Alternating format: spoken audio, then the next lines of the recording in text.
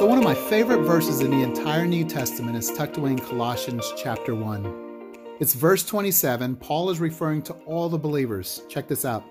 It says, "To them God willed to make known what are the riches of the glory of this mystery among the Gentiles, which is Christ in you, the hope of glory." Christ in you.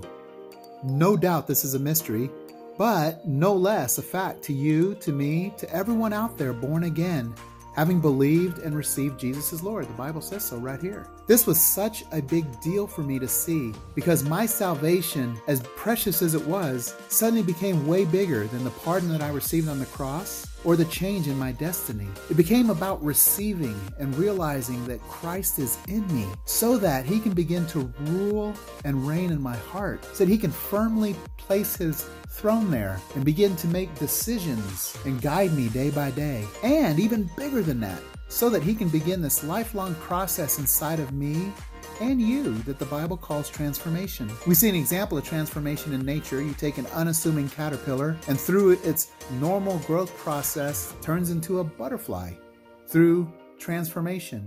Somewhere between caterpillar and butterfly, a lot's happening, but no doubt it reaches its destiny as a butterfly through a normal growth process of life within. You got to check out verse 28 in this chapter also.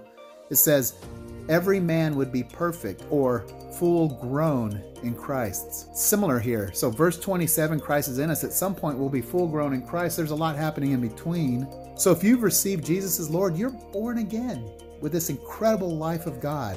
Christ is in you. And guess what? You and I are being transformed into the same image as Jesus.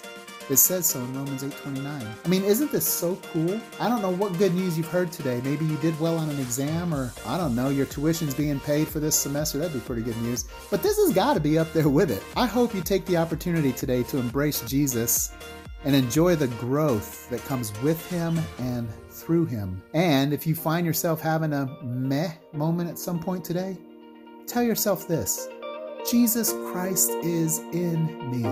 That ought to fix it for you. Hey, you're welcome. You guys have a great day. Thanks.